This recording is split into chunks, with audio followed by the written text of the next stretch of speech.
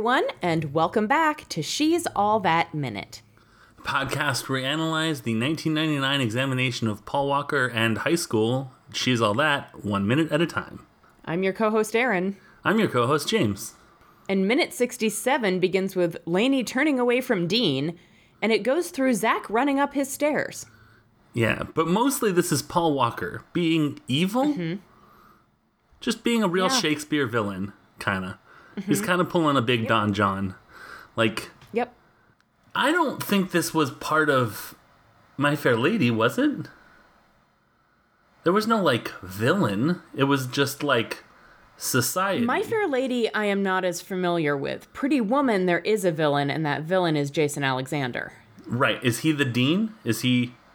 Mm-hmm. Basically? Okay. All right. Approaches it differently, but he's the one.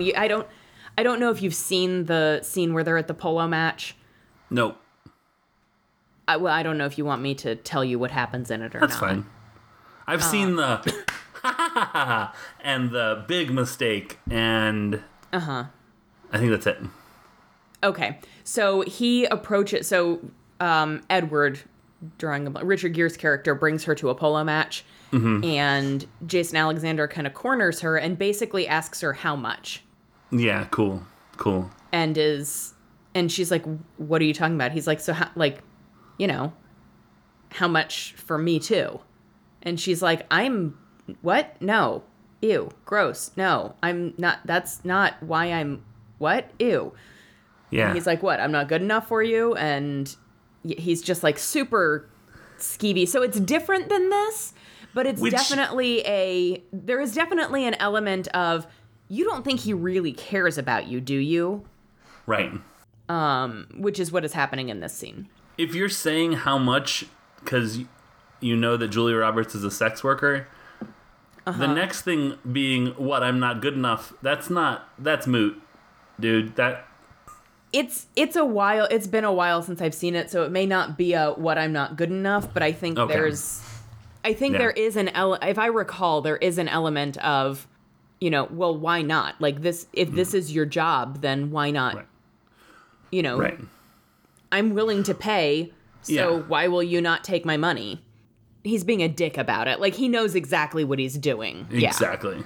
I also want to be very clear that I'm not saying sex worker means money and quality of transaction doesn't matter and they don't get a say in what they do. Right. That's not what I'm saying at all. Right. I am just saying, it's not a win her over, she thinks you're cool thing. It's a transaction if it's a transaction. Right. Anyways, he sounds like a dick. Anyways. He is. He absolutely is. Speaking of which... So... You want to hear my one note for this minute? Yeah, hit me with that one note. Dean, you suck. Oh, okay. Yep. Yeah, so, I'm coming in just real good with the super intense notes that have a lot of information in them. I have some annotation for that note that I very much agree with. Oh, good. I have Dean saying that Zach doesn't care about Lainey like that. He told everybody he still has this thing for Taylor, but maybe Dean's wrong. Has Zach asked her to the prom? So, it's at the point where I feel like Lainey doesn't know what to do in terms of trust. Mm-hmm. Because,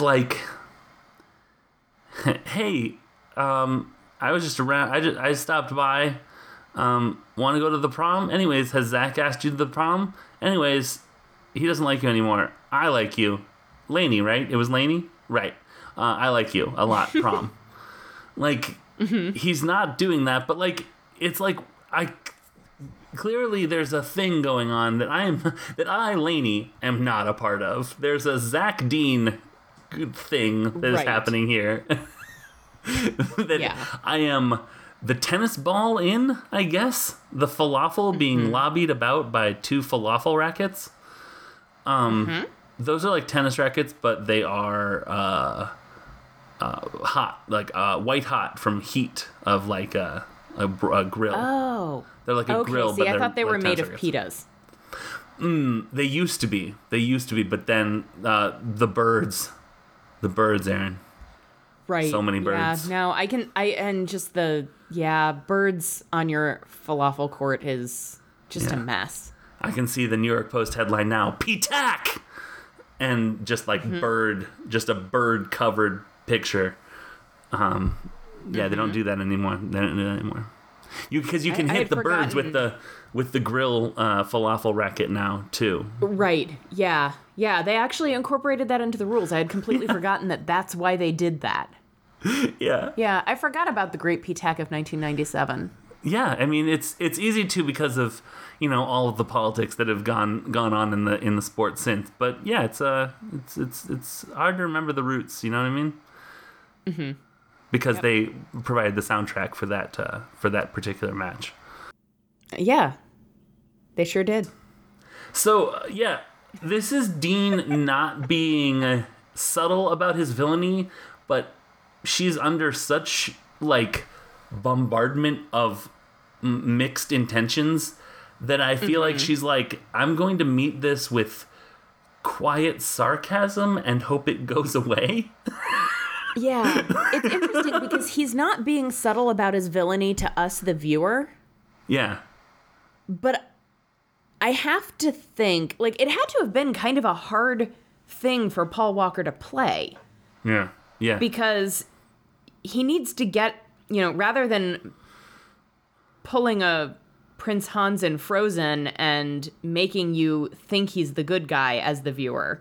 Right. We already know he's the bad guy. We already know that Dean sucks. So he's got to walk that line of the audience knows I suck.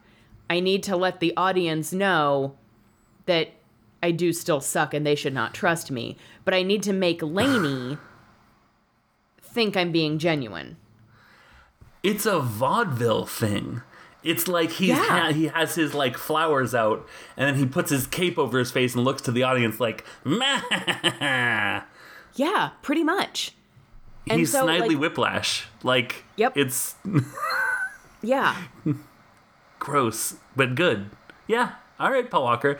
It's hard for me to be like, I see how that charm would be, because it feels so false, and I'm not sure if that's because Paul Walker is Paul Walkering the performance, or if he's doing a especially good job of walking that line.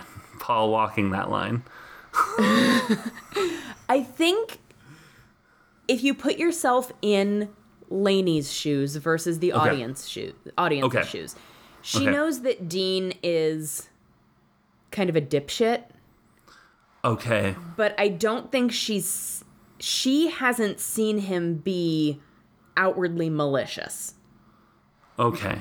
All of his boys will be boys locker room type talk, she hasn't seen. She's just seen him be a dick popular guy.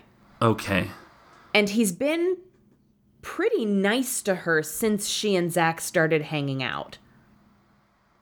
Okay. So I could see from her perspective, especially if she's feeling raw and vulnerable about Zach, if he comes in and he's like, I was wondering if you wanted to go to prom with me. And she's like, no. And he's like, I hope you're not, if it's because you're hoping Zach is going to ask you, he's not into you that way. He's still into Taylor. But, think about it, because I think you and I could have a pretty good time. Yeah. Okay. I can see that. It feels like he's trying to accomplish the thing that Zach only kind of accomplished, but in one conversation.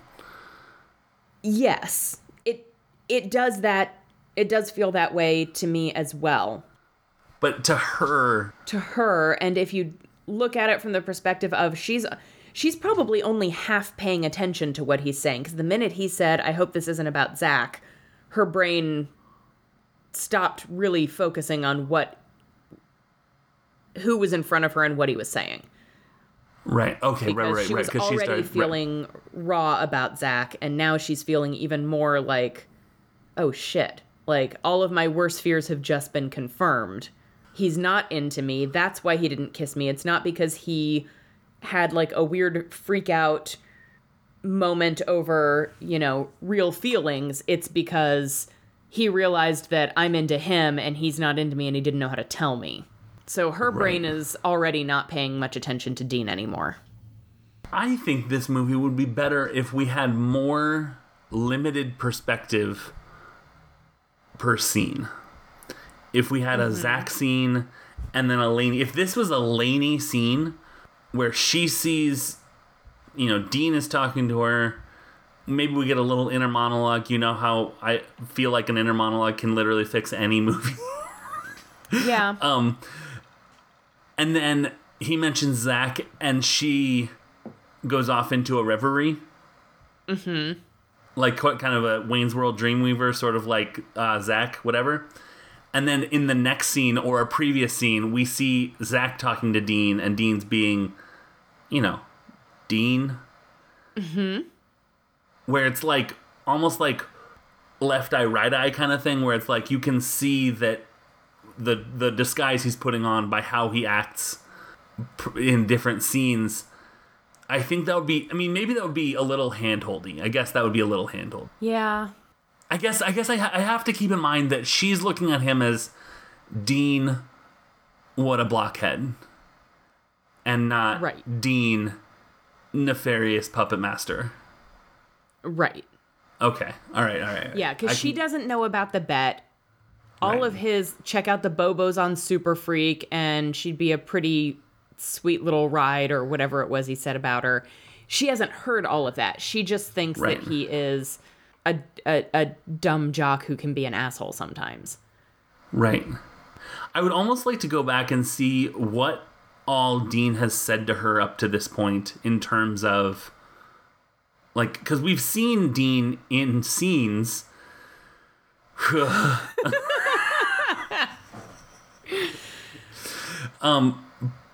with Lainey, but like she's in them in that he's looking at her, but she's out of hearing distance. Right. So I wonder if maybe I'll go back and look and see like the things I know, because he says the thing when they're coming back up from the beach. Mm-hmm. And he's like, "Hey, Lainey, you're cool people," or whatever. Come to Preston's party. Yeah, come to Preston's party. I will be there? Was Dean not there? Well, so I was just going to ask, was Dean at Preston's party? I feel like we saw him have he had a conversation with Zach about... Zach. Yeah. Oh, hey, you're making puppy eyes at Lainey. Right. Oh, right. Dean's true villain mask reveal. Right. I forgot that happened. Right, but I don't think Dean interacted with Lainey at the party other than maybe saying hi to her at some point when she first came in. That's very interesting. I think that Dean has had less interactions with her than it feels like he has, because he's such a stinky bright candle most of the time that when she's there, it's like, and now also Lainey's here. Yeah. Dean, please don't embarrass us. Okay. Yeah. All right. So from her perspective, he's cute, dumb Dean. Kind of an asshole. And now he's asking her to prom. Kind of an asshole in that, maybe in that jocks are assholes. I don't know that. Yeah, kind of the way she felt about Zach at first. Like. Yeah. Yeah, actually, all of her stuff about Zach and, like, I'm not going to tutor you and stuff, that's actually probably better maybe for Dean. Actually, you know what? I'm actually probably wrong. I bet Dean gets great grades as well. I bet Dean is also on the honor roll, the Dean's list. Sorry about that. No, I'm not. That was great. No, you're not. But I like all these people. This is the second time today that I have brought this up to someone, and I brought this up last week, last week. It's that thing in Booksmart where it's like he can be good at school and getting good grades, or somehow achieving good grades, and also be dumb jock, popular smoker, distant freestyle rap observer Dean. Right. Yeah. Okay. Yeah. So I mean, from her perspective, I'm gonna have to hang on to her perspective. Is he's harmless / dumb, and maybe a little bit of a dick because of Jock, but maybe he's fine too. Because I think Lainey's also questioning, like, maybe some of these preconceptions I have are not correct. And Dean is there to just really teach her a lesson about opening your perspectives. Yeah. Don't do it. Don't do it. It's a bad idea, Lainey. Exactly. Never question any stereotypes that you establish in your mind. Shall I do social media? Mm-hmm. That's so like me. It's such an established stereotype for me to do social media right now. We have social media, and here it is. It is this. We have Twitter for this podcast franchise, and it is at JE_Minute Movies. Individually, I can be found on Twitter at unabashedjames. And I'm at unabashedly Aaron.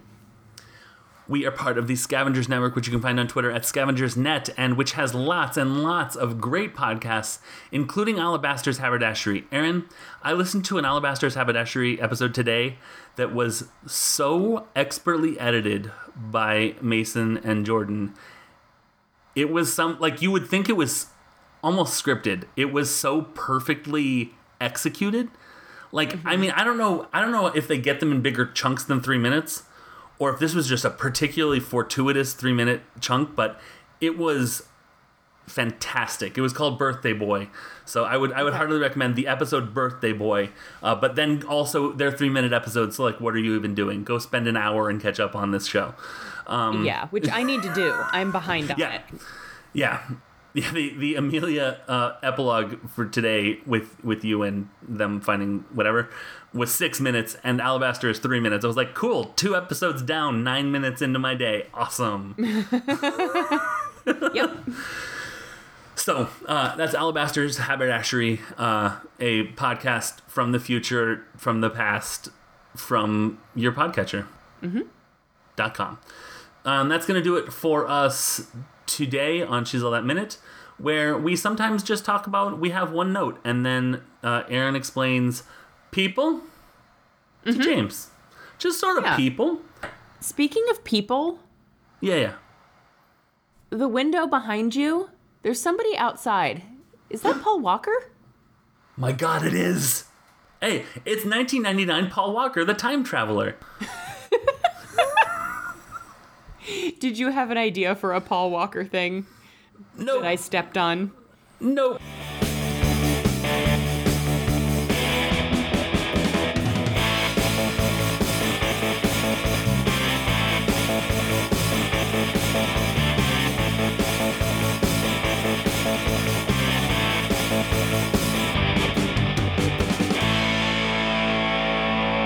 The Scavengers Network. Creator-driven. Community-focused. Treasured content.